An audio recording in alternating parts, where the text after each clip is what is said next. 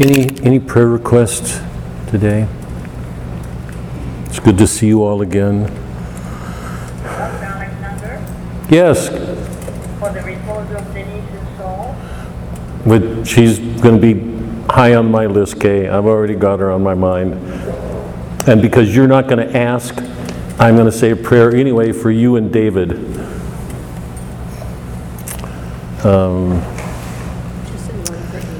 Just don't anybody interrupt Mary, because she's a scholar tonight, and she is deeply into her book. You got special glasses for it. Yeah, 3.5 times so I can see it. that's a small Bible. Holy cow. You know, you can buy a bigger Bible and help your eyes. It's marked up and I've had it for 40 years. Any prayer requests? Let's start. In the name of the Father, Son, Holy Spirit. Thank you again, Lord, for the gift of our life today and the gift of yourself through the day. For all the many ways in which you ask things of us and offer your goodness. We ask a special prayer.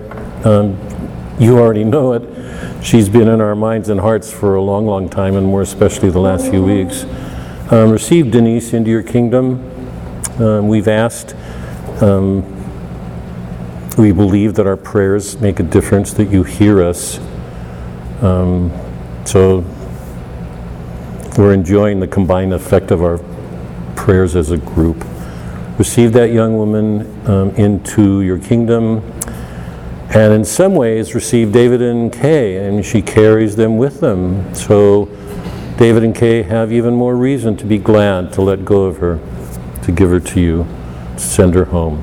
She's gone home.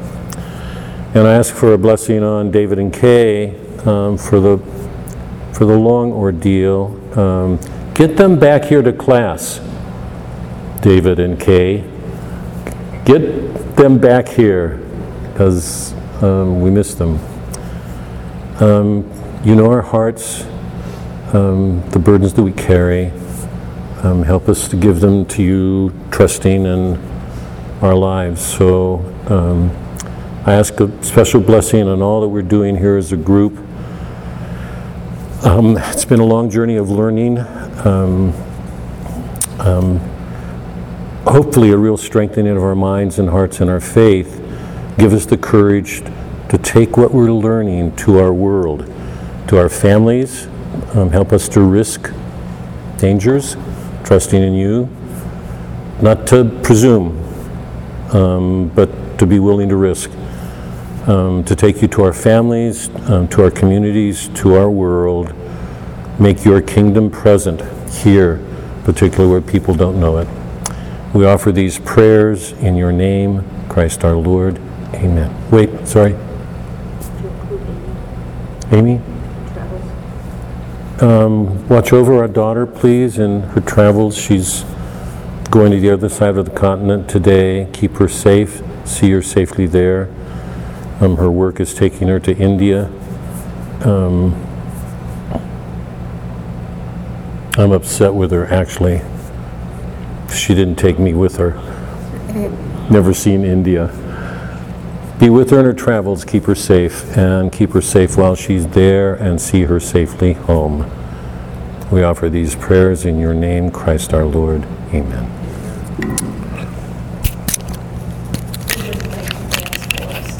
Say, Ann. We would have made you dance for us if you went to India.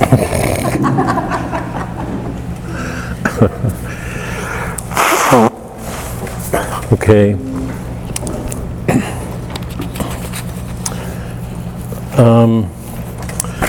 I want to stay with the Emily Dickinson poetry that I gave you last week.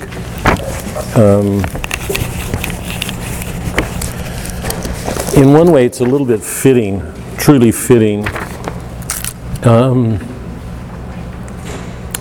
We're not at Advent yet, but we're approaching Advent, and the church will ask us to fast. And I think for most of us, fasting means giving something up, not receiving something. I want to underscore that, okay?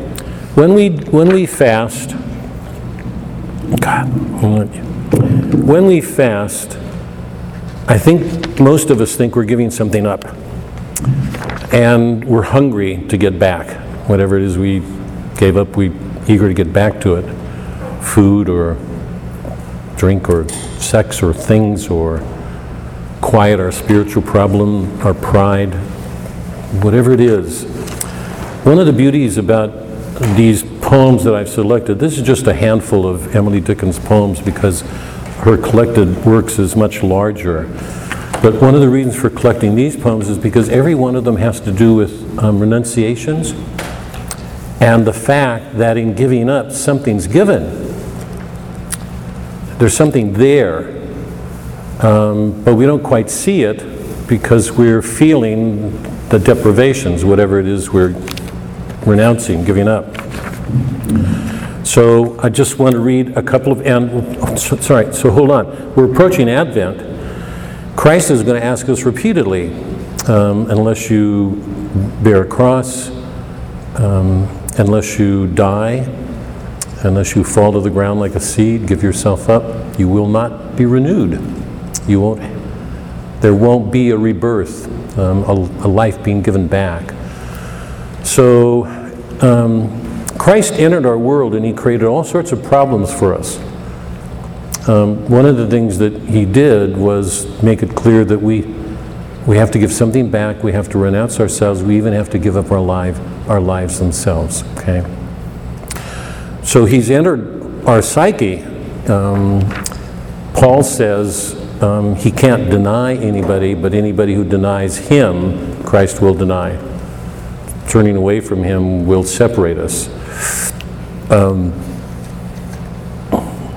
So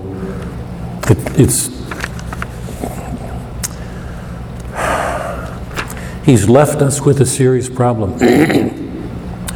We have to learn to see ourselves better than we do and make greater efforts of giving ourselves up. All of these poems by Dickinson have to do with something given in the act of renunciation. So I'll go back and reread two of the short poems that I read last week and then pick up a couple this week. So on page 1, remember poem 11, Success is counted sweetest. Success is counted sweetest by those who ne'er succeed to comprehend the nectar requires sorest need. Not one of all the purple host who took the flag today can tell the definition so clear of victory. As he defeated, dying, on whose forbidden ear the distant strains of triumph burst agonized and clear.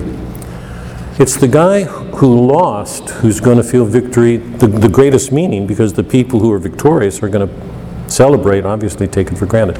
And by the way, one of the major things we're going to touch on at the very beginning of Matthew is all the Beatitudes. Every one of the Beatitudes speak to people who are marginalized, who can't enjoy success.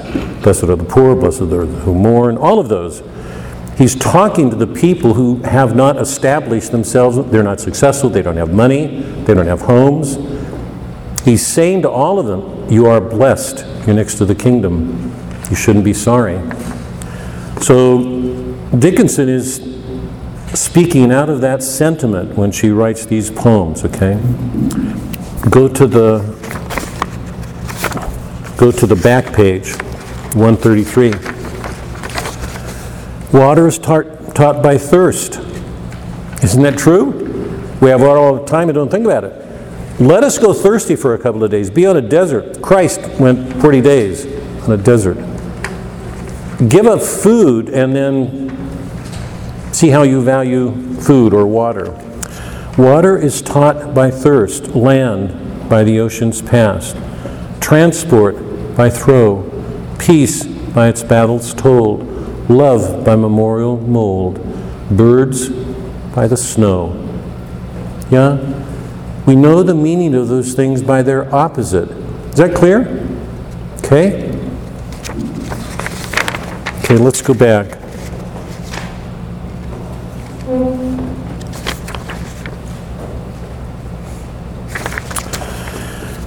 331, first page. A light exists in spring, not present in the air. At any other period, when March is scarcely here, a color stands abroad on solitary hills that science cannot overtake, but human nature feels.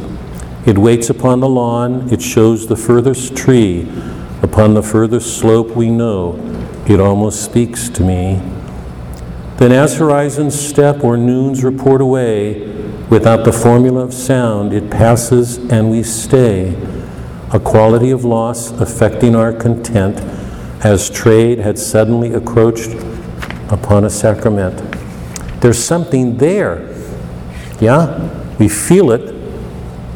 We can't always give it a name, can't identify it, but it's like a sacrament present, and we feel it most when it's gone, which means it was always there. It's only when we lose things that we can finally fully appreciate them. And by the way, just to sort of flesh this out, those of you who've started this from the beginning, remember that in the Odyssey, the one thing that Odysseus had to do in order to get home was a condition. Could have had all the adventures or not, but the one thing he had to do in order to get home was go to the land of the dead. Eliot has those words. The past is tongued with fire. If we don't deal with the dead, we don't know how to live. So very often in America, because we make success everything, we mourn and feel bad when we lose things. Christianity has taught us to be glad because there's something there, and when we lose them, we become more aware of it. We don't take it for granted. It's like we can finally fully... that wonderful poem of Shakespeare's, I've read, I'll probably pick it up again next week. That time of year thou mayest in me behold. He's saying to the beloved, love that more deeply, which you're going to soon lose. Do we feel love for our beloved, our spouses, or our families? We could not be here the next day. Think about what we'd miss, even with all the fights or problems or whatever it is. They're all to make us better. Here, I'll read one more and then we'll stop with these. 523 on the back of the first page. As imperceptibly as grief, the summer lapsed away, too imperceptible at last to seem like perfidy. A quietness distilled as twilight long begun, or nature spending with herself sequestered afternoon. The dusk drew early in, the morning foreign shone, a courteous yet harrowing grace, as guest who would be gone. And thus without a wing or service of a keel, our summer made her light escape into the beautiful.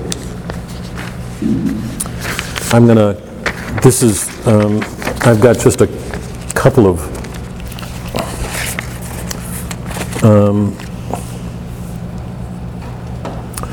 thoughts before we turn to Matthew.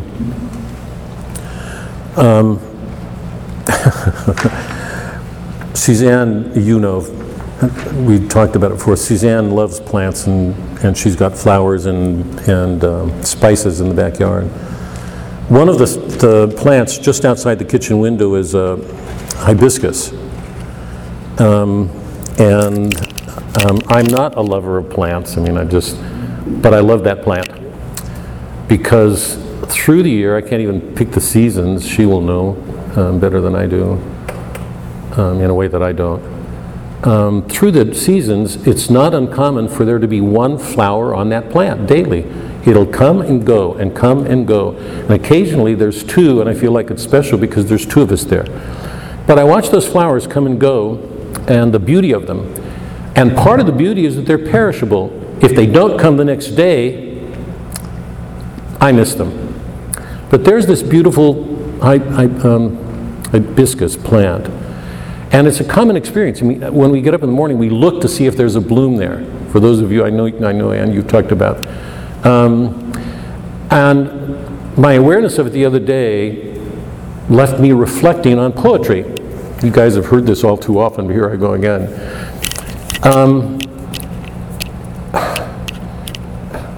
How sensitive does a poet have to be to see a beauty that so overtakes him? His sensitivity is so great that he's captivated by that beauty enough to speak about it, to do what poets do, and feel its loss.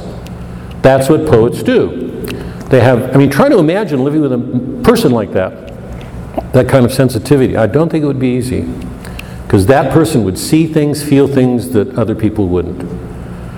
So poets have this extraordinary gift of sensitivity to see something, to feel so sensitive to that they'll love the beauty of it and feel more when it passes. That's true of Dante, that's true of Shakespeare, it's true of Homer, Virgil, it's every great poet we've read. So the part of the beauty of poetry is that it makes us aware of something that's there. We've always seen it, sit right in front of it, but we take it for granted, we don't give it a thought, and then suddenly you read a poem and that thing jumps out at us. I know you've all had that experience. Hibiscus has done that for us.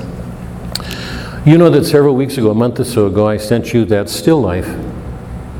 The composer meditated that. Think about that. He went into a museum. He didn't know what was going to happen. He didn't go in with an agenda. He walked into a museum and saw that still life and contemplated it and found Mary in it. I sent you that. And then he composed that, what I think is a stunningly beautiful piece of music, in which he gave Mary an audible sound. So if he could have pictured Mary in the still life, we're invited to feel her somehow through that sound. Yeah? We're so used to seeing things with our eyes that if we don't have them, we can't find an equivalent in our ears. But we know that's not so, because beautiful music touches us all the time. Listen to Beethoven's Fifth or Ninth or Bach's cantatas, or. So in that piece, we're meant to feel something through an oral experience, through sound, that has to do with Mary. So we can actually experience her in sound. That's an amazing thing. And then, are you staying with me, or do you feel like I'm losing it here?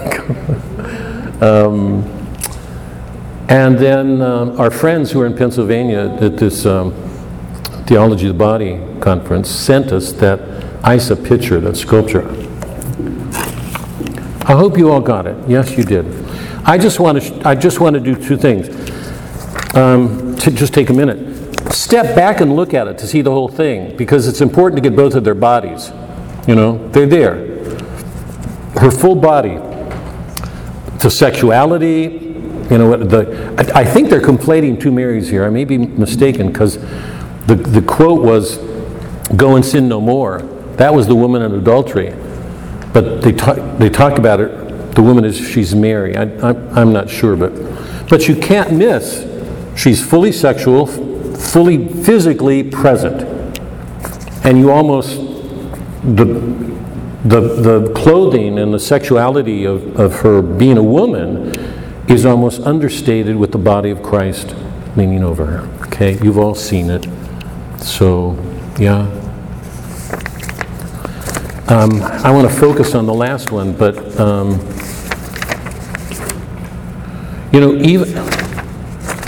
even something like this is important to see, because we move away from the whole to see that dramatically something more is going on. When you get up close, you feel, God, this is stunning.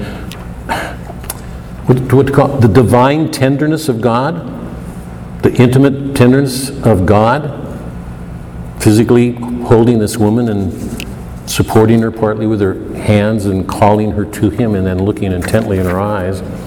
And the way her face leans forward as if his gaze has entered her and is pulling her close. Yeah? Just look at the bodies. Yeah? And then the last one, you get even some sense of it here. I don't want to focus on this, because in one sense, we're still not close enough. But then we go up and focus on the exchange, and we have this.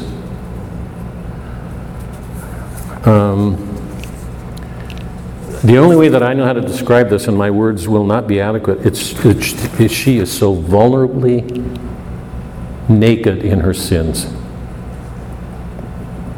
So absolutely vulnerable to God. She carries her sins with her. The burden of them is with her, or she wouldn't be as vulnerable. Tears are coming down her eyes. Longing to enter that life. So in the same moment, you've got her vulnerably naked in her sins, with God holding her in her sins and being freed in her contrition, in her sorrow. I mean, that's one of the most perfect expressions of grace I have ever seen in my life. It's partly behind so much of the reading, because you know that in the reading we're constantly taken to sins, to burdens. Achilles given up his life. And we go wherever we want. To Shakespeare with Helena, or,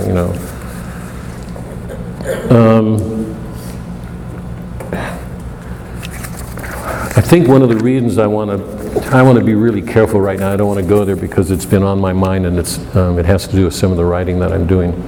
Think about anybody living under the law without grace. It's what Christ is critical of. He's going to be critical of it. We're going to read it in our reading today. But think about the religions that live under the law, that they're defined by the law. They don't accept the divinity of Christ. We've talked about that. Imagine somebody living under the law and feeling they're righteous. And set that against this. Every Mass begins with an act of contrition. I'm sorry. Sorry. Take away that act of contrition, or the sorrow in our hearts breaking, and what would our lives be like? We'd be under the law. And you've heard it enough from me. I don't believe Christ is doing away with the law. Justice is the highest virtue in the natural order. He himself fulfills it. But he brings to that law an infinite divine love. He asks us to do the same, to work for justice. But to go to a cross in doing it. So, to me, it's one of the most perfect depictions. And it's interesting, one of the beautiful things that the Theology of the Body Conference was doing, they were doing everything in their power to get everybody there out of their heads, out of ideas, out of abstractions, into concrete experiences in the body. All of literature, I've been saying all along, returns us to the world, to get out of our heads, abstractions, to return to the world where we meet Christ concretely. Because one of the dangers in our modern world, all the reading we did in the apologetics section, Leo the 13th, John Paul, Benedict, the modern world has lost its head. How can we recover our faith if we do not recover better minds? The modern world has lost its head. We need to recover a sense of the theology of the body, the concrete world. Everything they did in that conference was mediated through the arts. Music, painting, dance, literature, poetry. So, no. I'm kidding. Come on, what? If you haven't seen The Chosen. Yeah, mention it, yeah. The first episode. Oh my gosh, yes. The end of the first episode, this scene right here is basically recreated. Oh. And it is so... I was bawling. They from a media film presentation of this, they really they nailed it. Wow. It is. Tell everybody, Heather, because I don't know that everybody knows about this, and you just told us about it recently. It's a show called The Chosen.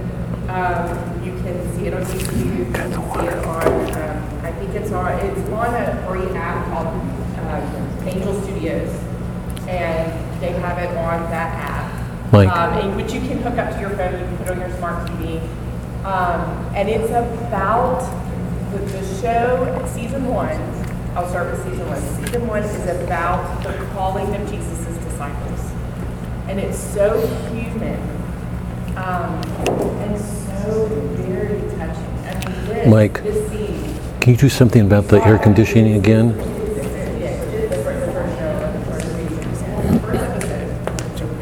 Turn down the temperature. I think everybody's getting cold again. So beautiful.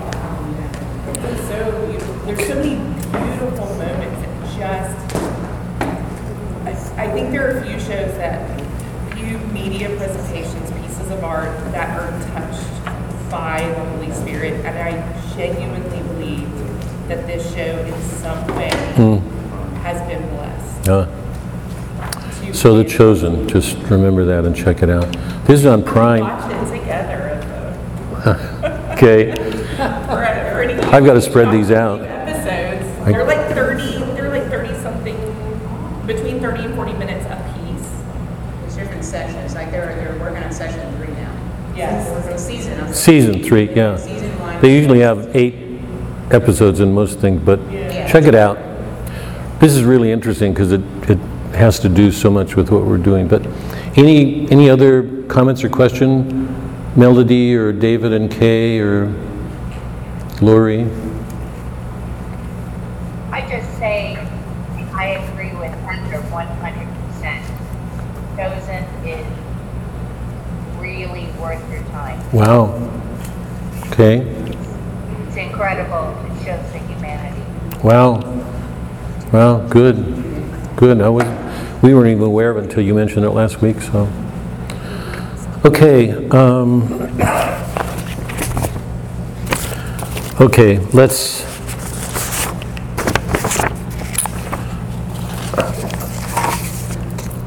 get to Matthew.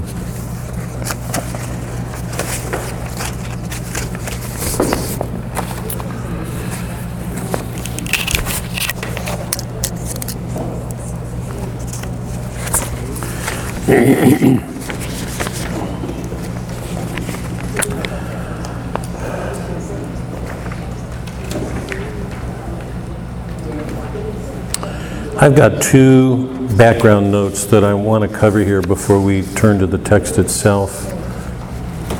One of them we've already touched on, and that is what does it mean to live in a world that denies the divinity of Christ?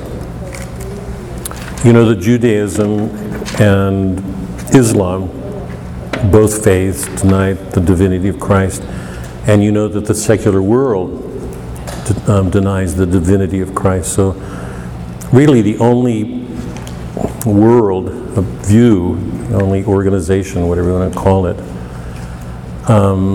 that acknowledges the divinity of Christ and takes that as the lead for its life is Christianity. And you know now, if you didn't before, that Christianity is broken down into various groups. A large portion of one of them denies the logos in nature. That's why Benedict did the Regensburg Address. If you deny the logos, what's intelligible, the workings of reason in nature, that there's something rational present in nature, then nature becomes a threat, a danger, a source of violence. And one of Benedict's concerns was that he thought Islam and the fundamentalist Christian worlds were both at risk because they denied the logos and put them in that place. 2 different stances, but what they have in common is this denial of the logos, okay?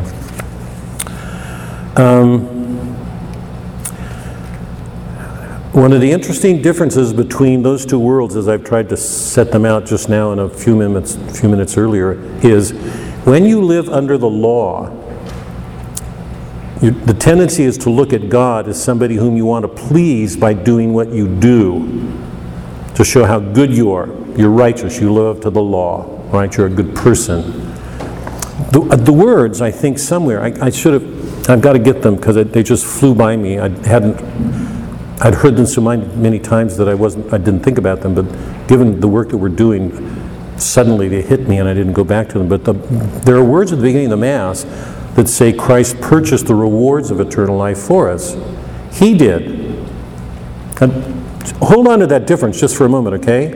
If you're under the law, you've got to do everything you can to be obedient to show how righteous you are. In Christianity, the position's almost the opposite. Christ has done everything for us. He purchased. He gave up His life for us. Right? He did, not us. And He asked us to follow Him, believing that He offers us a help nobody else can. His graces, so if He asks us to go to a cross to work for justice, but bring a self-sacrificing love to what we do, He's done it. And we participate in the sacraments because we believe we receive a sacramental divine life from Him. So it's a little bit like you can go to a doctor and a doctor can prescribe something and you can think about it in your head. Yeah, you can think about it. You have all this knowledge about this medicine. That's one thing. It's another thing to actually take the medicine, to receive it, because it enters your body. It's one thing to think about the Eucharist, to think of it as a commemorative act. It's another thing to receive it, because in receiving it, we believe our life is being changed day by day. So even if we're prone to falling back, as we are, we sin, we're constantly being offered a help. It's not a one-time thing. It's an ongoing work with Christ. So hold on to that most people think they're given a reward of eternal life because they've been good. And our church, particularly after Vatican II, which I thought was a great thing to do, our church said it's important that we acknowledge that, because somebody under the law can want holiness more than anything, to be a holy person. But with Christ, things are different. It's because He loves us that we can begin to do things we couldn't do on our own under a law. Okay? So that's the first, just a general thought. The other is, if you don't know already, and I'm assuming most of you have some notion about it, you know that biblical scholarship over the last 200-300 years has radically changed the way people read the Bible. Remember, Benedict mentioned Harnack, whose reading of the Bible was along scientific lines, and he reached the conclusion that Christ was not divine. The Protestant world introduced a new element into reading the Bible because for both Luther and Calvin, the most important thing was a person's private relationship with God. That meant the reading of the Bible suddenly becomes subjective. What any individual would make it by his own private will, that's Hamlet, we went there. What anybody would make it. And the problem with that is one's private will may not connect with another. When Hamlet learned from his father that his brother killed him, and he said, "Avenge my death," and Hamlet killed him and said, "I got it from a private revelation," who would believe him? A private revelation, in one way, isolates it from the community of ties that we all share with each other in our earthly condition. So a subjective element was introduced into our approaches to Scripture, and it's been there ever since. The scientific world has radically altered our approaches to Scripture. And I want to give you just some examples. It's one of the pieces I put online. It may be there. It's entitled something like Skeptical and Traditional Accounts. If you don't have it, be sure to get it online just to take a look at it. Here are some of the things you can count on from the modern rationalist whose approaches are rest on science. Now we've done Chesterton together. All right, you know this. If you start with the belief that only matter exists, then at the outset you've denied Christ or anything divine, anything transcendent. There's only matter. There's nothing. There's no mind. There's no spirit. So for lots of modern materialists, miracles are not possible. We've read Chesterton, so you've gone through rational arguments answering that. So here's a typical presentation of the Gospels. Like the rest of the New Testament, the 4 Gospels were written in Greek. The Gospel is Mark, probably dates from 66, 70. We usually date it around 70, which is the time Jerusalem was destroyed, the destruction of the temple. That's when the Gospel writings are generally thought to have been written. Matthew and Luke around 85, 90, John 90 to 110, we don't know.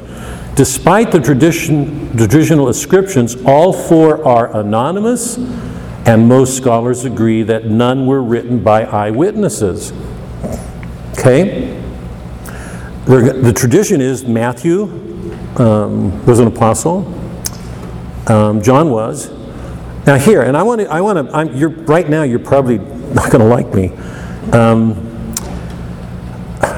The Bible is the Word of God. There's not a question in my mind, okay? But we've got modern scholarship suddenly revealing things that weren't known before. And their conclusions encourage a kind of skepticism on the part of people responding. One of the responses of Christians is to outright just deny them. So you've got black and white at 2 opposite ends, incapable of finding a common ground. And the scientific ground is as groundless in some sense as the conservative right-wing biblical scholar. There are things we just don't know, okay? And it's important just to acknowledge that. But I want you to hear that. All 4 are anonymous, and most scholars agree that none were written by eyewitnesses. Most scholars may be rational intellectuals, bred on scientific theories, and that's the way they'll see it. Conservative traditionalists who are raised on traditions will give a greater value to the traditions, obviously. You'll get a statement like this: Mark never calls him God.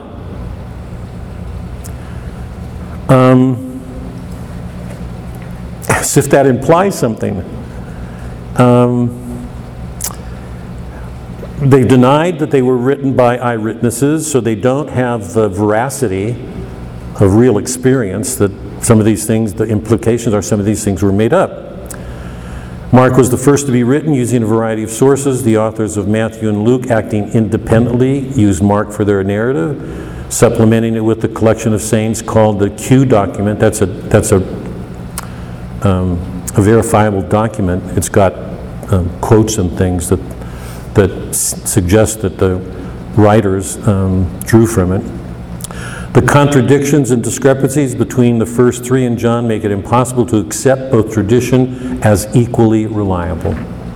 People are going to come away from this saying, you can't rely on this, you can't trust it.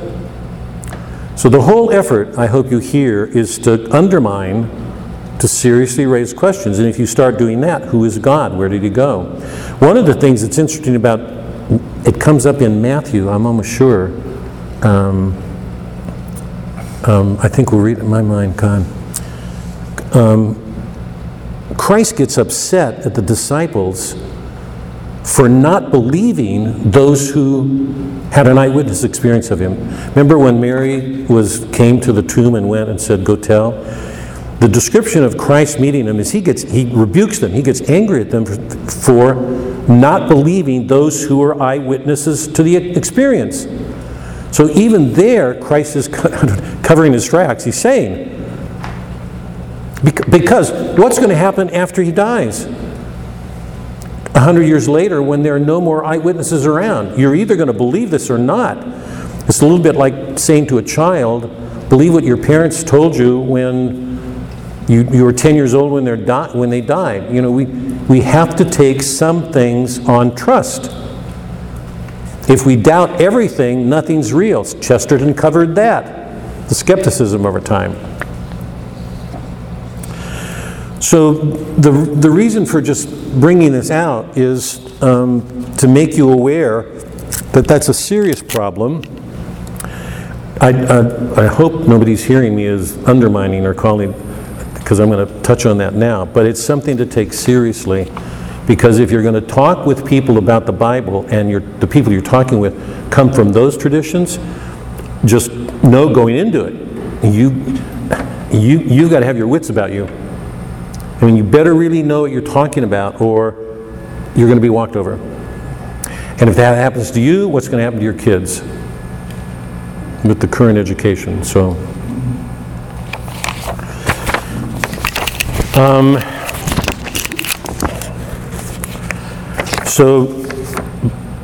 so many approaches to the Bible take the form of specializations that have broken down from the sciences from the beginning over the last 400 years.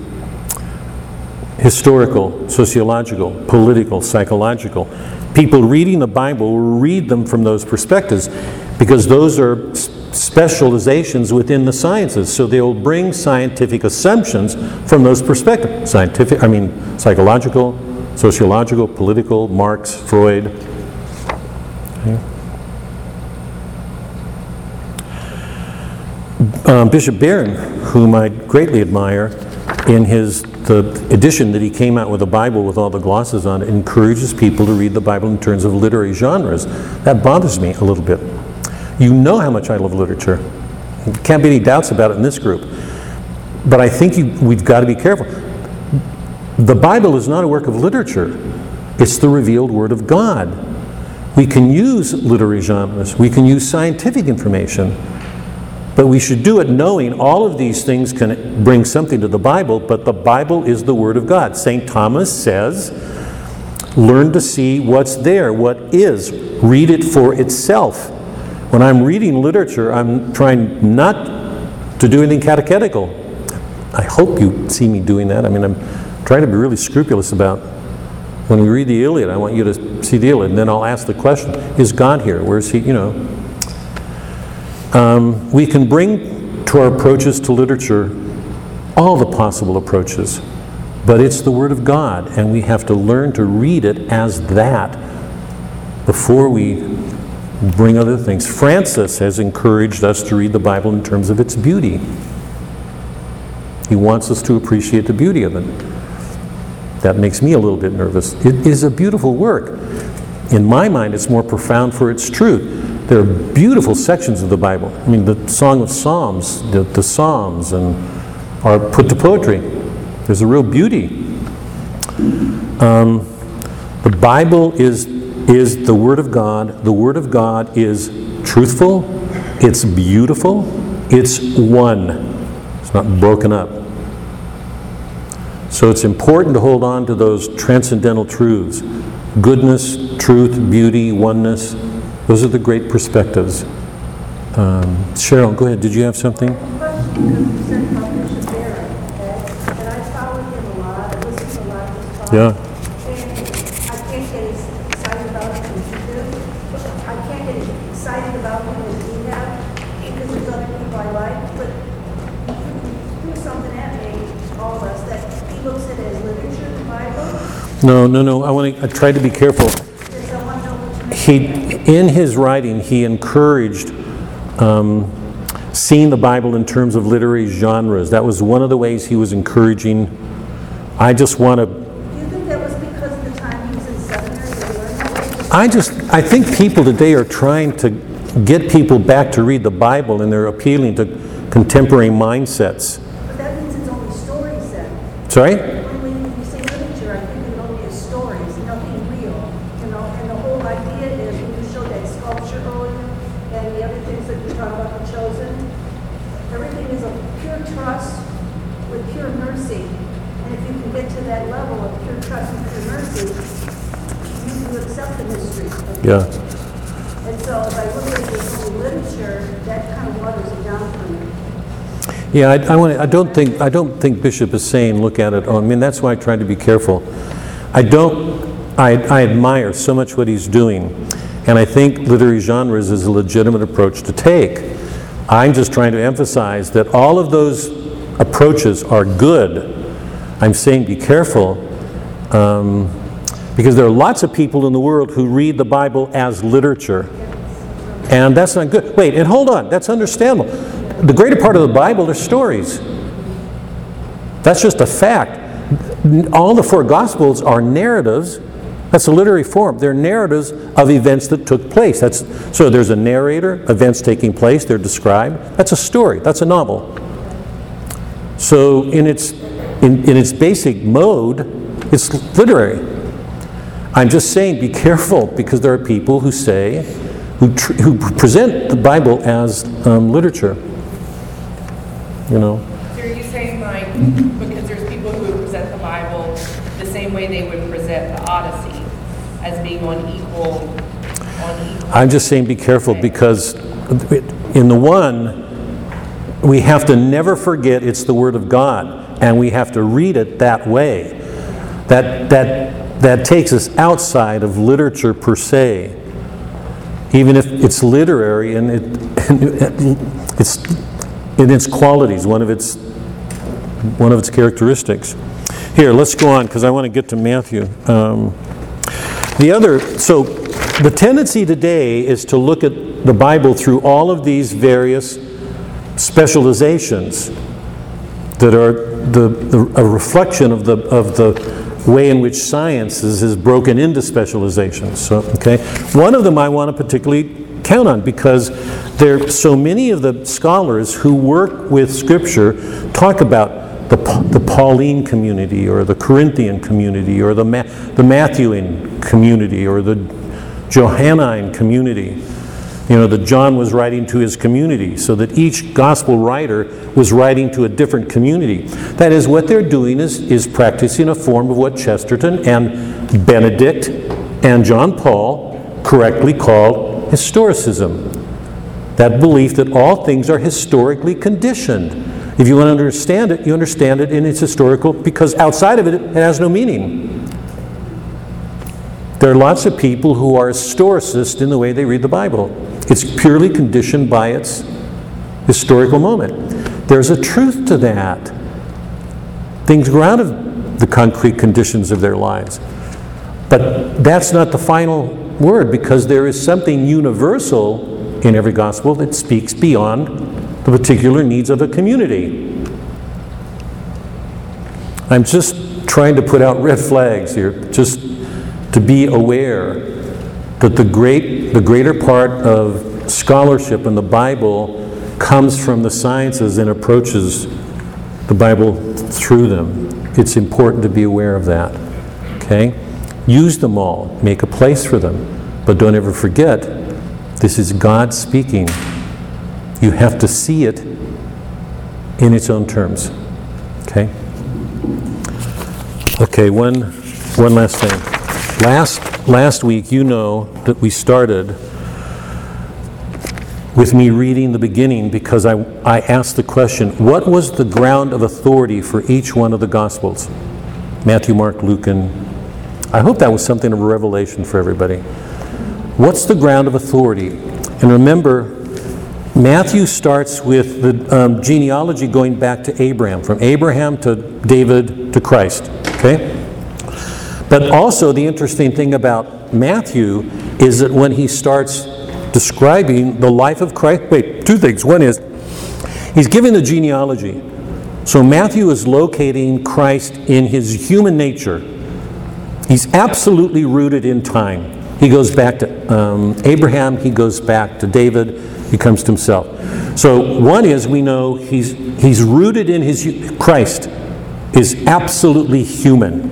He belongs to a long line of humans. Some of them were not nice. Killers, prostitutes, okay? He came from that line. So we know, in that sense, he's the Messiah. He's the one that goes back to Abraham, to David. Right? He's the fruit, the end for which that whole line has been preparing. So at the same time that Matthew's emphasizing his humanity, he's implicitly acknowledging his divinity. This is the Messiah, the long-awaited one. That's the beginning. And he underscores that because as he goes on, every event he describes is described in terms of a prophecy. I'll give one. First chapter, the end.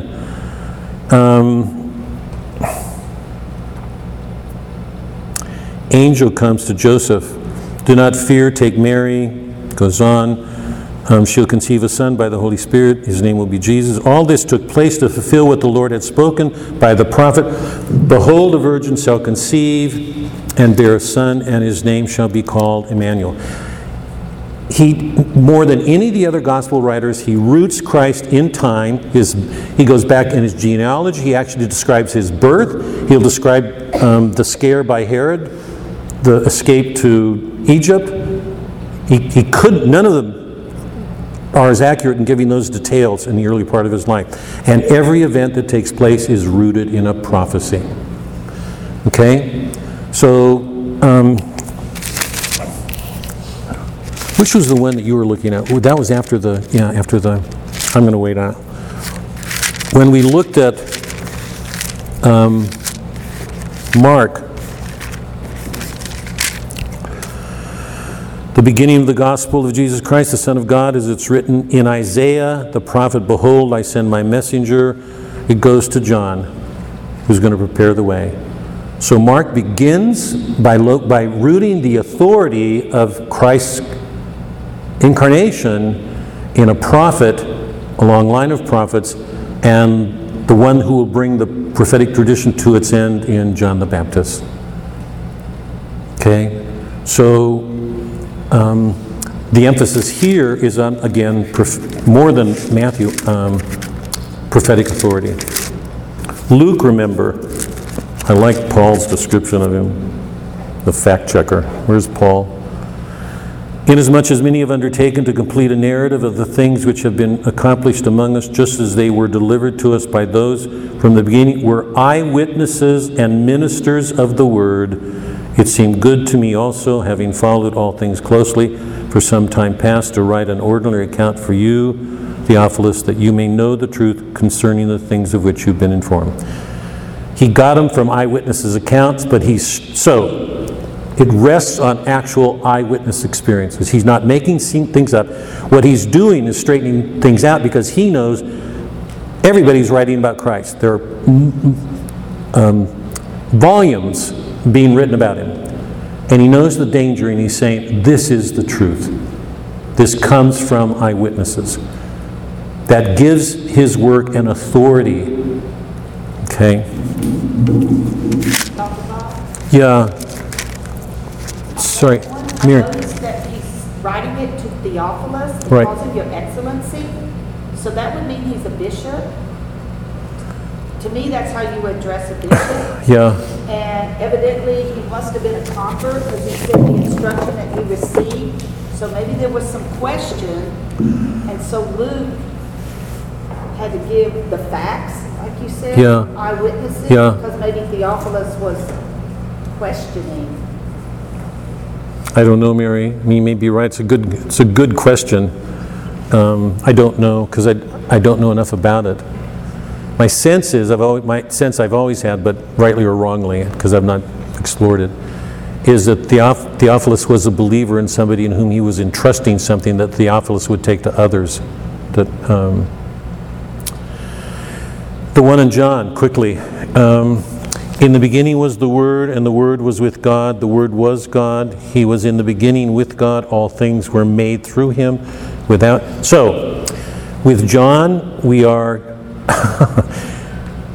taken here. This is so important because I raised this question, and I want to underscore it again tonight. Part of what's been going on is every one of these gospel writers has to justify what he's doing. He's locating, all this does is reinforce our belief in the incarnation. It was real. We can't blow it off. We got all these facts. Its historicity cannot be doubted. It cannot. They've got all these, so the modern people who disbelieve it, it's like saying an accident didn't take place on a corner when it did. These things, their historicity, the fact that they happened, can't be doubted. They happened. So every one of them can be backed up. We're not in some religious fanatic's head. It can't be blown off. This is about God. and a God who absolutely changed the world because he took on our human nature, which most moderns won't believe in anyway, but we've got all these facts. John is the one who said, in the beginning was the Word was God, through him all things are made. He's not on the earth. These things cannot be verified according to a modern empiricist. He's in heaven. He's describing things in eternity where there could not have been eyewitness accounts. Is everybody clear? That's his beginning. And my question, I'm not going to answer it now because we're going to get to John. Who does he think he is? By what right can he say these things? This guy. Okay? So those are the grounds. We've got 4 different authorities filling out the basis of our faith.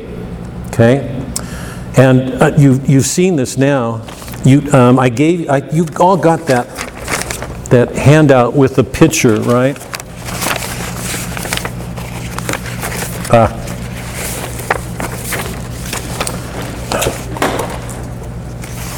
I've lost it. It's the picture of the gospel writers.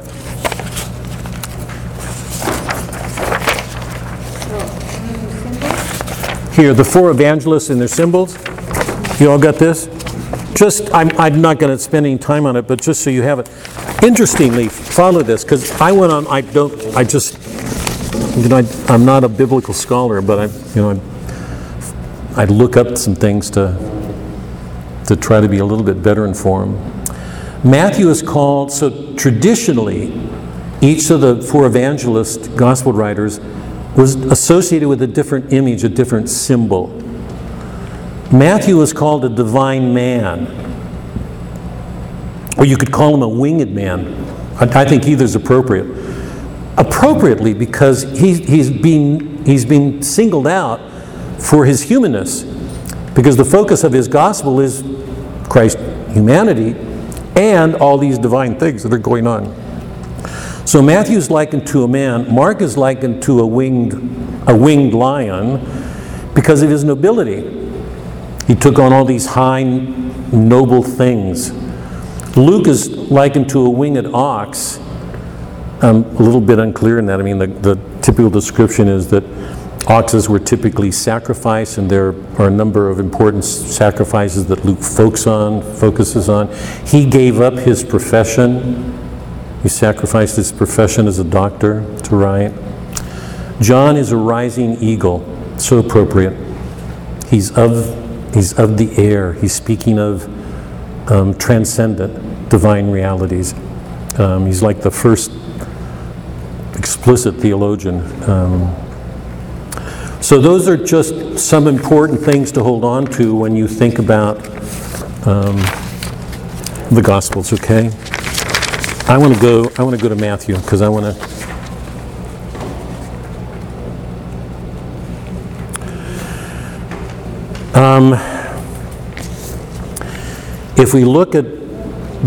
If we just take the Gospel of Matthew by itself, there are a number of different ways in which scholars have approached it.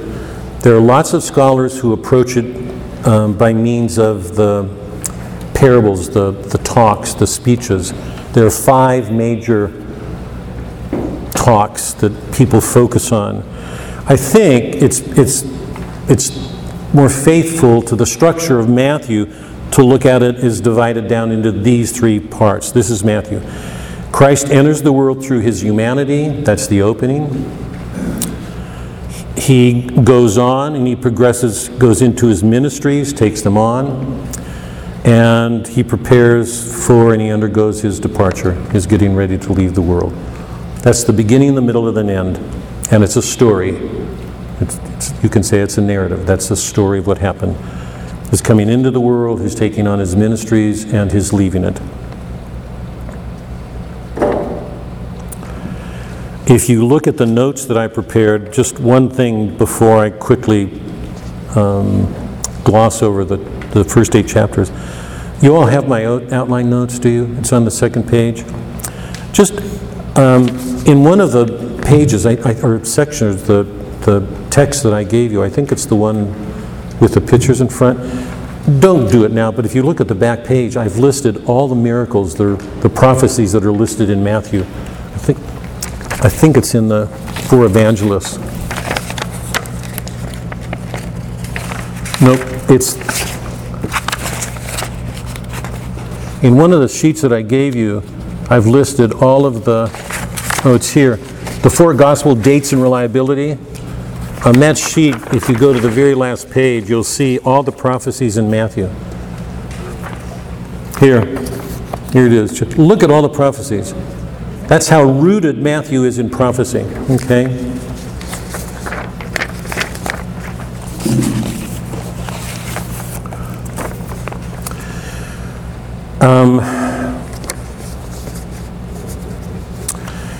I'm going to just quickly run through the chapters, first 8 chapters, so that everybody can hold them in mind, and then I want to focus on a couple of things. Jesus is born in Bethlehem. Herod hears of him and wants to kill him. He's a threat to his power. So already the theme of the contest between the state and church is made explicit. Herod feels a threat and wants to get rid of him. They have to flee. Chapter 2, Joseph and Mary flee to Egypt to escape Herod. The wise men lie and they get away. John the Baptist in chapter 3 calls the Jews to repentance. Kingdom of heaven is at hand. He knows something is happening. The kingdom of heaven is at hand. Stop and think, God, it's just sort of me. We live in a world, the basic paradigm of the modern world is knowledge equals power. The more you know about something, the more power you have over it. The interesting thing about the prophets is that they're all describing things that are going to be real, but they're things nobody else knows. John knows the kingdom of heaven is at hand. He who baptized Christ. After the baptism, Christ is taken in the desert. That's where I want to focus here. Chapter 5, he goes to the top of a mountain and begins to teach. He gives the Beatitudes, and then he has that long list of making distinctions between what he's asking of people and the law. Hold on now, because I want to take a second with that, okay? You all know the Beatitudes, so I'm not going to go through them. Blessed are the poor, blessed are the meek, blessed are those who mourn. When he says, blessed are the poor, for they shall inherit, he's not talking about poverty. He's not talking about poverty. He's talking about poverty of spirit. Those who are without God are blessed because they long for Him. Lots of people who are rich don't give a thought about God. But if you know you're lacking in God, and that's what you want, then you're blessed. Yours is the kingdom. You want Him more than anything, and you lack Him. You don't have Him.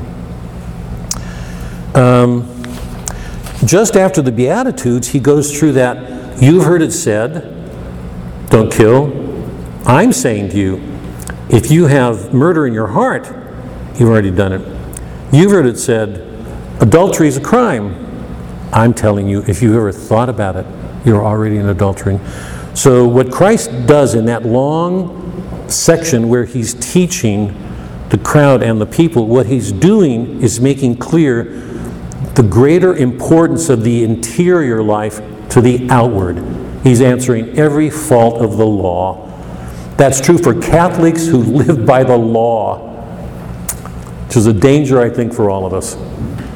He's saying the most important thing is inward, interiorly. Who can see that? We make judgments on people all the time based on outward appearances. He's saying the most important thing was our interior, our inward life, because that's where the Spirit does His work. Yes? In the law, we're doing it. I'm doing this. Look at me, how good I am. Watch me, how righteous I am. How many of us can penetrate the interior of people in our judgments? One of the reasons I love literature is because so much of our literature takes us into the interior of people. We learn to see differently.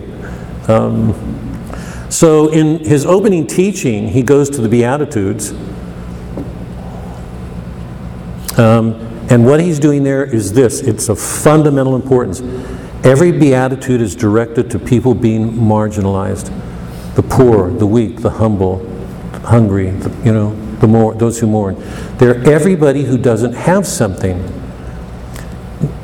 He's come into a Jewish world, which makes the law greater than anything. We're going to confront this head on in Matthew. And Jerusalem is under occupied powers, the Roman forces. So everybody's surrounded by people who've made it. It's like walking into New York or Dallas. Everybody's got a home, everybody's got money, everybody's set. Christ comes in and says, should I read them? Here, they're too good. I want to just briefly recall this if you can. Turn to Matthew for a second.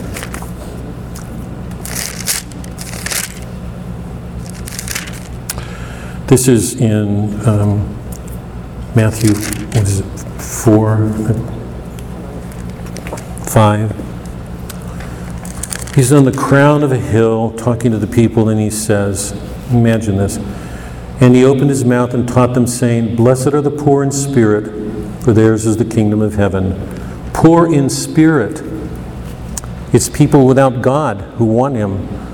Blessed are those who mourn, for they shall be comforted. Blessed are the meek, they shall inherit the earth. Blessed are those who hunger and thirst for righteousness, for they shall be satisfied. Blessed are the merciful, for they shall obtain mercy. Blessed are the pure in heart, for they shall see God. Blessed are the peacemakers, for they shall be called sons of God. Blessed are those who are persecuted for righteousness' sake, for their blessed are you when men revile.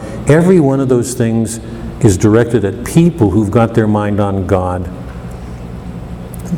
because he's more important than anything else going on in the world. To bring mercy, who hunger and thirst for righteousness. And then he goes on to that thinking where he makes the distinctions between the law and the working of the Spirit. Okay?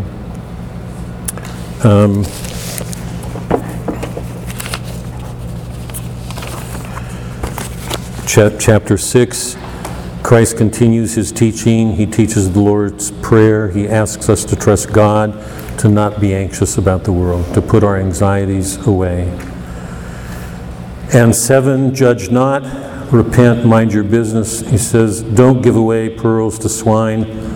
He's saying, don't be nice. What we do should not be for the approval of other people. By the law, it's the law working. Repent. Pay attention to the interior life that I just talked about. That's where our focus should be. Okay? That's just a quick run through of the first 8 chapters. Things will get deeper because we'll more and more focus on Matthew in the next 2 weeks when we look more closely. I want to go to 2 things in chapter 4 where Christ undergoes the temptations. So if you could go there. We've been hearing these forever. It's a serious question for me how much we pay attention to them.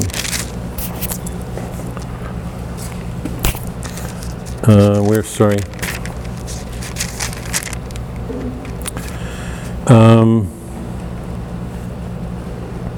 This is in 4, very beginning of 4. Jesus was led up to by the Spirit into the wilderness to be tempted by the devil. The Spirit took him there. And he fasted 40 days, 40 nights, and afterwards he was hungry, and the tempter came and said, if you're the Son of... I'm going to just do this very quickly because I want to get to you guys. I want to ask this question. He had to go through this temptation before he could begin his ministries. What's he doing? What's he teaching us here about what he's about to face? He's God. He has to know at this point the devil's going to tempt him. He has to know. The devil comes to him and tempts him. Why does he have to go through this before he can begin his ministries? What do we learn from those temptations, okay? If you're the Son of God, command these stones to become loaves of bread. But he answered, it is written, man shall not live by bread alone, but by every word that proceeds from the mouth of God. Then the devil took him to the holy city and set him on the pinnacle of the temple and said, if you're the Son of God, throw yourself down, for it's written, he will give his angels charge of you, and on their hands they will bear you up, lest you strike your foot against the stone. Wait, by the way, do you think the devil doesn't know Scripture? I mean, just be careful. You know, we think we're so smart.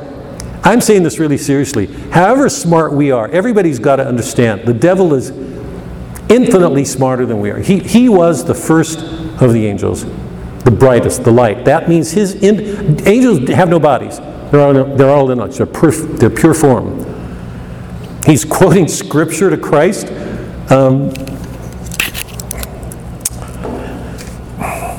Throw yourself off. If you're God, the angels will rescue. Their hands they will bear you up, lest you strike your foot against a stone. This is almost comic. Jesus said to him, again it's written, you shall not tempt the Lord your God. Again the devil took him to a mountain, showed him all the kingdoms. He said, all these I will give you if you will fall down and worship me. Then Jesus said to him, begone, Satan, for it's written, there's only one person or three persons more than the devil who would know Scripture better. It's the Father and the Spirit and the Son. Jesus says, for it's written, you shall worship the Lord your God, and him only shall you serve.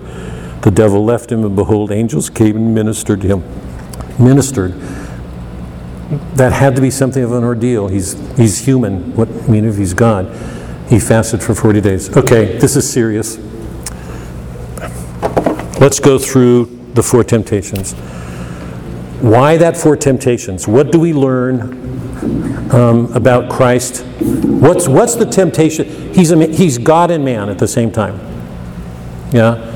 What's the temptation, and what's he teaching us about him and ourselves? He's hungry. If you're the Son of God, command these stones to become loaves of bread. Man shall not live by bread alone, but by every word that proceeds from the mouth of God. What do we learn from that first temptation? Not to give in to the pleasures of the flesh. That's what it is. I mean, he's tempting him to satisfy that very physical desire for food. And also he's questioning him, his divinity. If you are the Son of God, show me what you can do. Right. And if you don't show me, then you're not. What else? Did somebody have something over here? Those are all human foibles. Oh, go ahead, Ann. They're all things that we try to make important Yeah. that are not as important. Food's not important? Well, it's a necessity. The angels had to minister Christ. No, but I'm saying it's all things of this world. Right. Yeah. Anybody else? What's the risk? Let's say if Christ gave in to that, what would the implications of that be? Some of them. That we could be bribed. Huh? That we could be bribed. That we can be bribed. Yeah. What do we lose? That you are human, because the temptations are to the human nature of Christ, so you're maybe more human than divine, because We have to call him the supernatural. Mary, follow it up. Go ahead. Explain that. There's grace there. We just have to call on it and use it. Well, if we did that, if we or he had the power to turn stone into breads, would we ever need God again, or any miracles? If we had all of our physical necessities answered, would there be ever a need to turn to God? Sure, because once you've got the physical, then there's power. Okay, but hold off on those. There's 2 others coming, but it seems to me one of the things that's going on here is that if if we could reach a position of having all of our physical needs taken care of, our earthly needs, then why would we turn to God at all anyway? So to do that would put us in a position of being physically, worldly comfortable, our necessities answered. And if they were, what does that do to miracles or God? Well, it would also make us little gods, because we get to snap our fingers and like make water appear, make this turn into bread, yep. make this appear. Like, if we could do that, then we would be gods of our own making. Okay, I'm going to stop it here because I'm afraid of where this will go. Imagine if a state presented itself as being capable of answering all our needs. A state.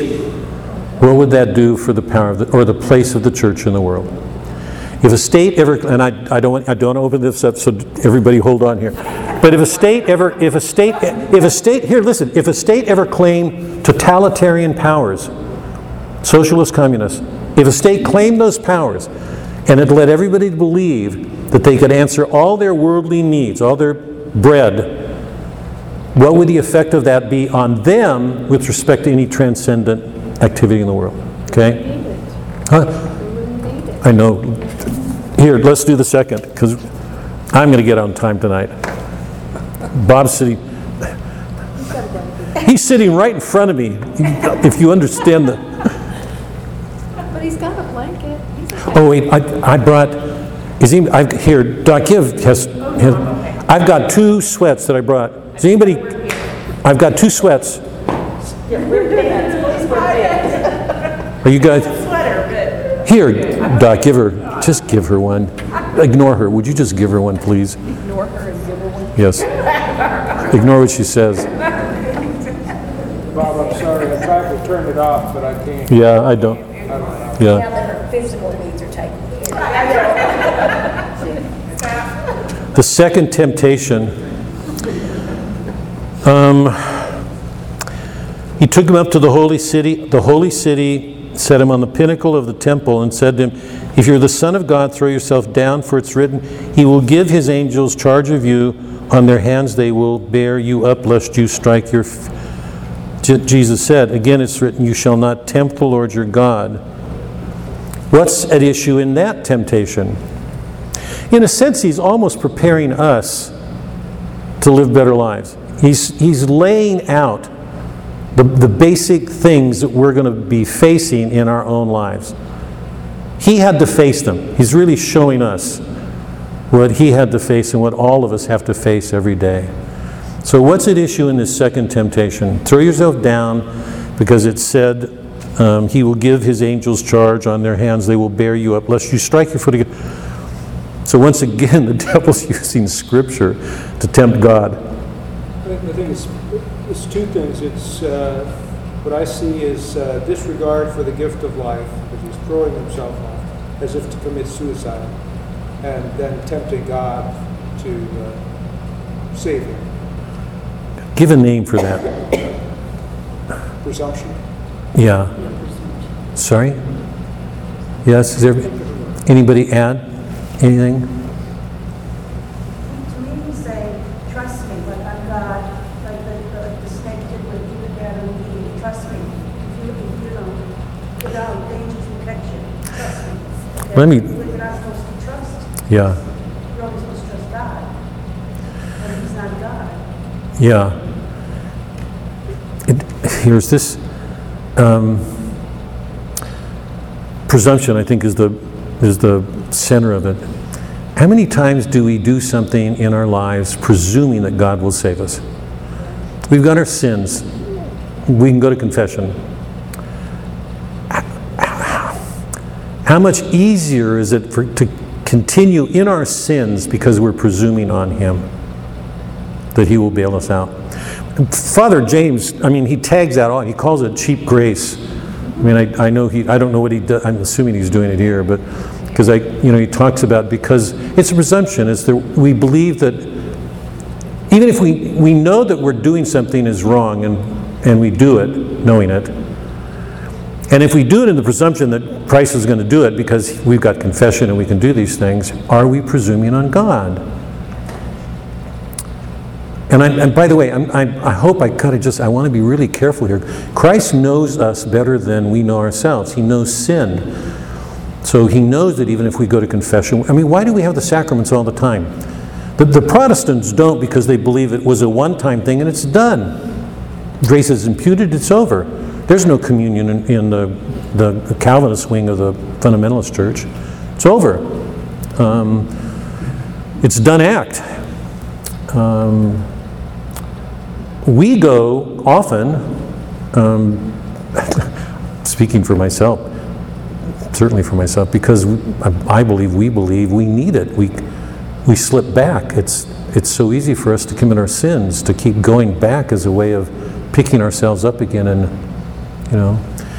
because the danger we face is presuming on God. He's God. He can save us. He can rescue us.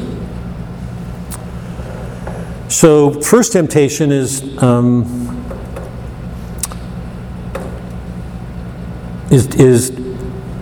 having a power to answer necessities in such a way that we don't depend on God anymore.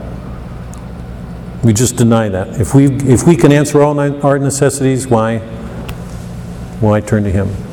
The second is the presumption that God will rescue us. Throw yourself off. The angels will get you. How many people, think about enabling in our culture, not just in families, in our culture as a culture. When I look at our culture, it's impossible for me to look at it without thinking of Troy. It's going to be destroyed. We are an enabling people everywhere. If things go bad, we rob a bank. We'll make it okay. And people will feel sorry for us because we were facing a difficult situation. So when anything goes bad and we do something bad to answer it, we will be understood. People will understand. He's saying, be careful of approaching things presuming that we'll be rescued, that God will save us. So we're asked to take on these battles. Christ is taking them on right here. He's showing us what we're going to be facing. He knows that we're going to sin, but He's also called us to holiness. He's called us to come out. That's our battle. The third temptation takes him up on a high mountain and says, here, He showed him all the kingdoms of the world. All these I will give you if you will fall down and worship me. Jesus said to him, begone, Satan, for it's written, you shall worship the Lord your God, and Him only shall you serve. What's the third temptation? Power? Go ahead, Mary. Can you flesh it out? I know what I'm going to get you for Christmas. No. These are 3.5-pound glasses, so I can see really good. Just power. He's going to give him all this glory and power and money and everything if you just worship me. Right. Anybody else? Bob, did you have something? Basically, I think he's saying is the world, don't let the world become more important than God. And the things of the world are not that important. Particularly if they go ahead. I was going to say it's related to the first commandment, don't have any other gods than me, but you're having the gods of richness and power. Right. Yep. Go ahead. You should only worship God, not transfer that worship to Satan. Yeah. Because think about the way the world sees itself in terms of power. That if you have power, you can do all these things. So all those things in the world that you associate with power, because ultimately, we've gone through this before with Boethius and St. Thomas. What are the four natural goods that most people want more than anything? We saw it in Lear. We've seen it in every work we've read. What are the four? Power, wealth, fame, Not lust, but pleasure. It is lust. It is. You can. Lust is fine, Connie. Because if we think any of those things give us power, whatever it is, power, money gives us power to do things. Fame, our reputation will give us power over people. Pleasure, I think, gives us some sense of having our pleasure, power over something. Every one of those things is illusory because every one of them can be lost. That was Boethus' great argument. If you attach too much importance to those things because of whatever illusions they give you, you're going to live in an illusory. John Paul and Benedict's great statement. These are all forms of enslavement in the modern world. These are all the philosophies that people call us to, that we can have all these things, or this is the way the world is. And the world is not that way. So, yeah, Heather, go. So, could you say that the way that Satan presents these three temptations is in a, I guess you could say, looking at Dante, a descending order of sin? So we're going from the least serious, meaning those superficial desires, right, lust, greed, yeah, blah, blah, blah, all the way down to the power and wealth, worshiping, breaking the first commandment, worshiping something other than God, worshiping the world. So it's like the sins are getting more, or the temptations are getting more serious. So the last one is the hardest. More to the center, the central one. Say no to. Yeah. And the more serious. Yeah. The first one would have been the easiest. Eat some bread. Well, I think as human beings, I don't think it is because we're corporeal. I mean, our physical needs are a real part of us. The danger is if we put our trust in the world. But yeah, I think, that's a good way to put it. Would you all agree that the only thing I'm concerned about is, yeah, but it's right to do it a descending order. You could invert it and say ascending, that this is the pinnacle. But it's good because it goes down. It's like Dante's hell. And it's interesting that they're absolutely interconnected. They're all they go directly to our human nature, who we are as we need things. In our necessity, we're inclined to do things, to tempt or presume. And in our human nature, we're inclined to put other things above God. So every one of them speaks to our human nature, and it's as if he's given us the categories for us to learn to deal with what he had to face to save us, and what we have to face following him. And it's almost as if he's showing the descent into sin. So it starts off with making concessions to our very basic human needs. And then before you know it, then you're presuming God's mercy. And then you are falling even farther. And then you're taking the place of God. Yes. Yeah. Okay, yes, is everybody? So here at the outset of Matthew has gone through the genealogy, he's focused on Christ's humanity, but almost every scene he focuses on to show some aspect of Christ growing, a child, a boy, adulthood. It's connected to a prophecy. So Matthew is called the winged man. The winged man, the divine man, that his focus is on Christ's humanity and the divinity in it. It's a wonderful gospel. Let me we're getting out early. Just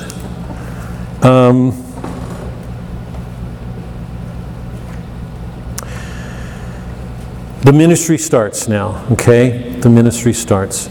He's faced his temptations. In one sense, it's just sort of amazing. Matthew has revealed to us through Christ, the temptations that we face. I can't think of a temptation outside of those three. They're all there. They cover our human nature. Everything is there.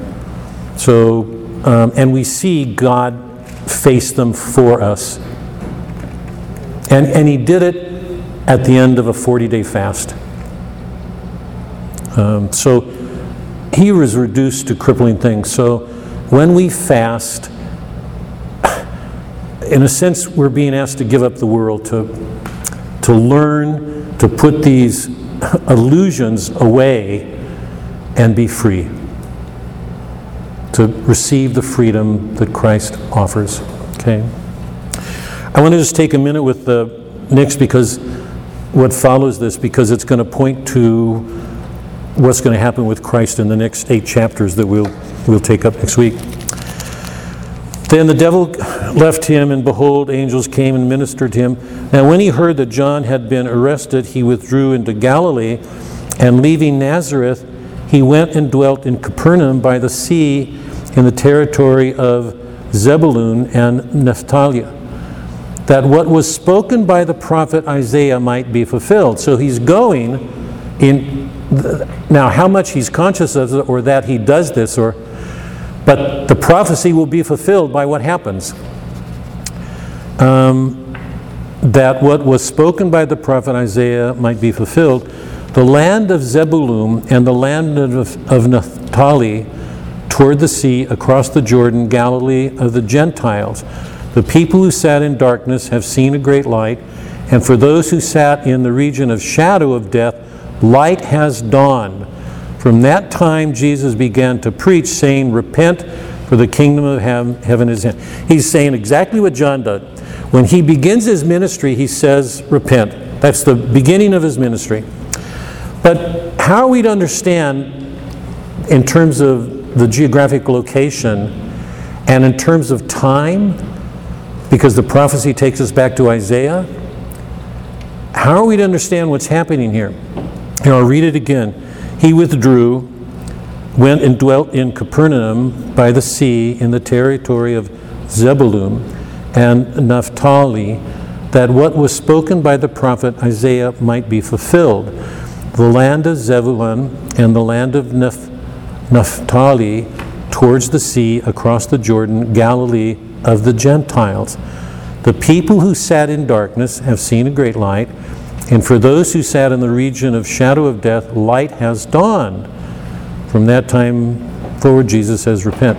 Who are the people in darkness, and who are the people in shadow, and what's happening right now in this moment? Were the Gentiles who lived in the darkness? Phil, explain it, can you, Bob? Who's the people who sat in darkness have seen a great light, and those who sat in the region of shadow of death, light has dawned.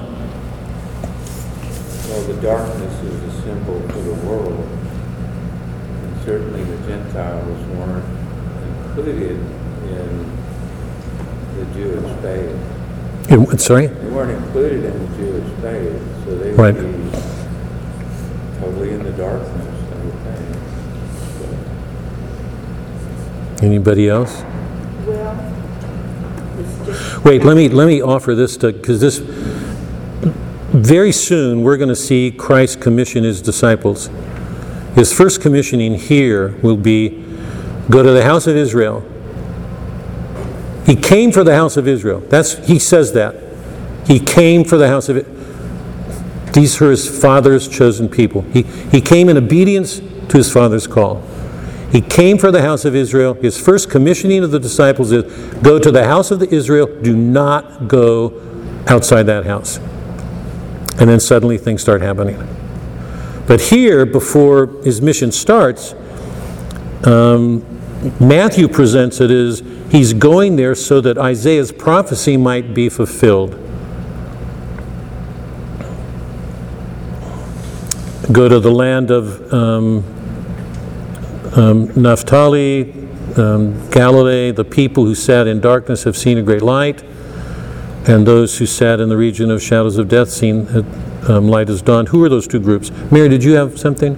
well, those were two of the tribes of Israel, Zebulun and Naphtali, and they were in the northern kingdom, and remember they were separated from Judah. So Jesus is maybe looking for restoration of the kingdoms. He's in the northern kingdom, that's what I see. He had to get away from Jerusalem You know, he had to be away from there to do his ministry. Right now, yeah, because John's been, I mean, he's being careful right now. Anybody else? So this, I was taking this wrong. That this, he is. You may be going- right. No, if this is an ancestral homeland of some of the northern tribes, then I was thinking in terms of the land by the sea, which was traditionally the old land of the Phoenicians. And they were particularly fond of human sacrifice or child sacrifice, and they're kind of like the Canaanites. That's why when I read, it was shadowed, a land overshadowed by death. I was thinking of that, but I don't think I'm on the right track now. Anybody? Doc? How do you read this? I'm just reminded that Christ said he was here for the house of Israel, but then he widens his ministry. Can you speak up? He spreads out his ministry. He is so taken by The faith of the faith yeah. of the mother who wants her daughter really Lots of them. devil Yeah. and soldier, that he acknowledges that he hasn't seen that faith anywhere. Apply this to these two groups. How do you understand the two groups? I don't apply them to the two. I don't- The people who sat in darkness have seen a great... So Christ is... They're the Gentiles. Who- He's talking about, he says, Well, they probably fell away from the faith. Sorry? They probably fell away from the faith, from the Jewish faith, because they were in the north, so they're near Samaria, and the Assyrians and all of that, so they're probably intermarrying. They've got into pagan worship. That's what I'm thinking, because they are in the north, and so this was a land of darkness. Maybe they didn't think they would. he calls it the Galilee. Well, and overshadowed by death, I guess I'm thinking of it not so much the physical location, but we know that Christ came to open heaven for us. Mary, Ann, sorry. Salvation. So how do you understand? Identify those two groups. Can you put a name to them? Can you name them? In terms of land overshadowed by death, I just think of the human race who, up until they've been promised that a Savior was going to come. As And in you're saying like all Redeem them. humanity Yeah. is shadowed by death because the gates of heaven are closed. yeah, that's what I was thinking. He calls it the Galilee of the Gentiles. It's the Gentiles, not the Jewish people. Yeah, I mean, it's just, I'm going to have to look at this. Let me give you my thought, and then we're going to have to stop here. But it's, I mean, really, I have to, and I have to give this some thought in light of everything you guys are saying, because I don't have, glosses and things on this. And when I heard that, the people who sat in darkness have seen a great light. For those who sat in the region and shadow of death, light has dawned. My first thought about that was that the people who sat in darkness are the Jews who've seen a great light. They've been waiting for it. He came for them. And those who sat in the region and shadow of death, that is everybody outside the chosen people, were faced with death. The chosen people were promised salvation. They weren't facing death. I think that's why my question is whether that is what he means. People who said, that is, he's come for the house of Israel. They turned from God. These are his children. They were offered salvation. They've turned from him. They're in a darkness. And for those who sat in the region of the shadow of death, that is all those outside, because they weren't facing salvation, they will now. I mean, what's going to happen in this gospel is Christ is going to change. It's going to be a very, very serious moment. It's going to be a dark moment. And anyway, I wondered, that because we know that he came for the Jews and the Gentiles weren't in the picture there. But what's interesting in Matthew is repeatedly Christ is going to meet these people outside the Jewish faith, the Samaritan woman, the Roman centurion, and others. And he'll say, he's not seeing such a faith in his own people. And he turns. He says to the Jews in rage isn't the right word, but a divine anger. You've refused. Now salvation is being, I don't know, but it's hard for me to hear that without wondering if those two people, I'm not sure.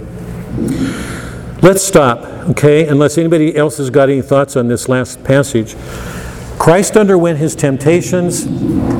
He has faced everything that man will face in his life. He faced it as a man and God, and shown us what we face with his help. And now his ministry is going to start. He's going to start teaching his disciples, and he's going to start healing and doing what he does, okay? Next week we'll take the next 8 chapters, and then we'll take one more week after that, and then we will start John. We're moving along. Wait, sorry. Lori, Melody, David, any questions, any comments you guys have? Sorry.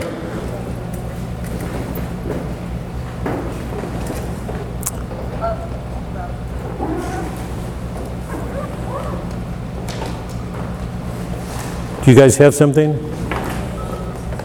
Well, I just had one thing. I did a Jeff Cabin's Matthew study like 10 years ago, and I had the book. And one of the things on the temptation of Jesus that I answered one of the questions, and the question was, Jesus is tempted by the devil. What seems to be the motivation and purpose behind the devil's questioning? And the answer was to deflect Jesus from the obedience of the Father. And that to me kind of, everything that were, all the questions were, why did the devil do this, that, and the other, and it was to deflect Jesus, and it was to teach us that we too can be deflected from the obedience of the Father. Yeah. And I just wanted to throw that there. Yeah, I think it's also really important to know what's at stake, what's at issue when we're struggling with trying to be obedient. Part of the value of going through those temptations is we see very specific kinds of temptations that we're facing. And it doesn't help to be obedient when we're not sure of what we're being obedient to. I think part of the value of those 3 temptations is he's really making clear to us what he's facing on our behalf and what we face daily in trying to live with him. Melody, did you have something? I think that's great, what Lori just said, and also the last temptation where the devil said you can be in charge of all these kingdoms. I mean, the non-pessimistic view is that if Jesus were in charge, he could do a lot of great things. But the problem would be when you remove yourself from God, you remove yourself from goodness. So even though you think you can do all of this stuff, it's not possible without God, and I think a lot of politicians probably need to hear that.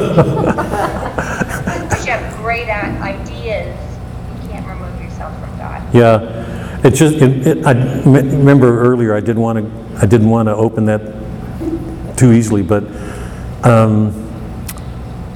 think about how many policies today reflect a belief that if people would only follow along and give the support to the idea of the state being sort of omnipotent, taking care of everything, that all of our problems would go away. And the people who are resistant to that are part of the problem. So Christians typically aren't liked very well today for that reason, but yes, for sure to both of your comments.